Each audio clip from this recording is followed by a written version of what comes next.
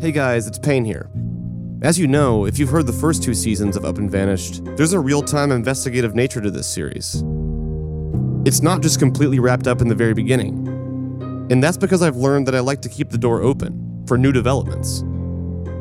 That being said, we have some. More than a few, actually. And it's shifted my entire focus in a new direction. So, Episode 5 will not be coming out today, but instead this Friday, October 1st. Thank you guys for your patience, and let's find Ashley.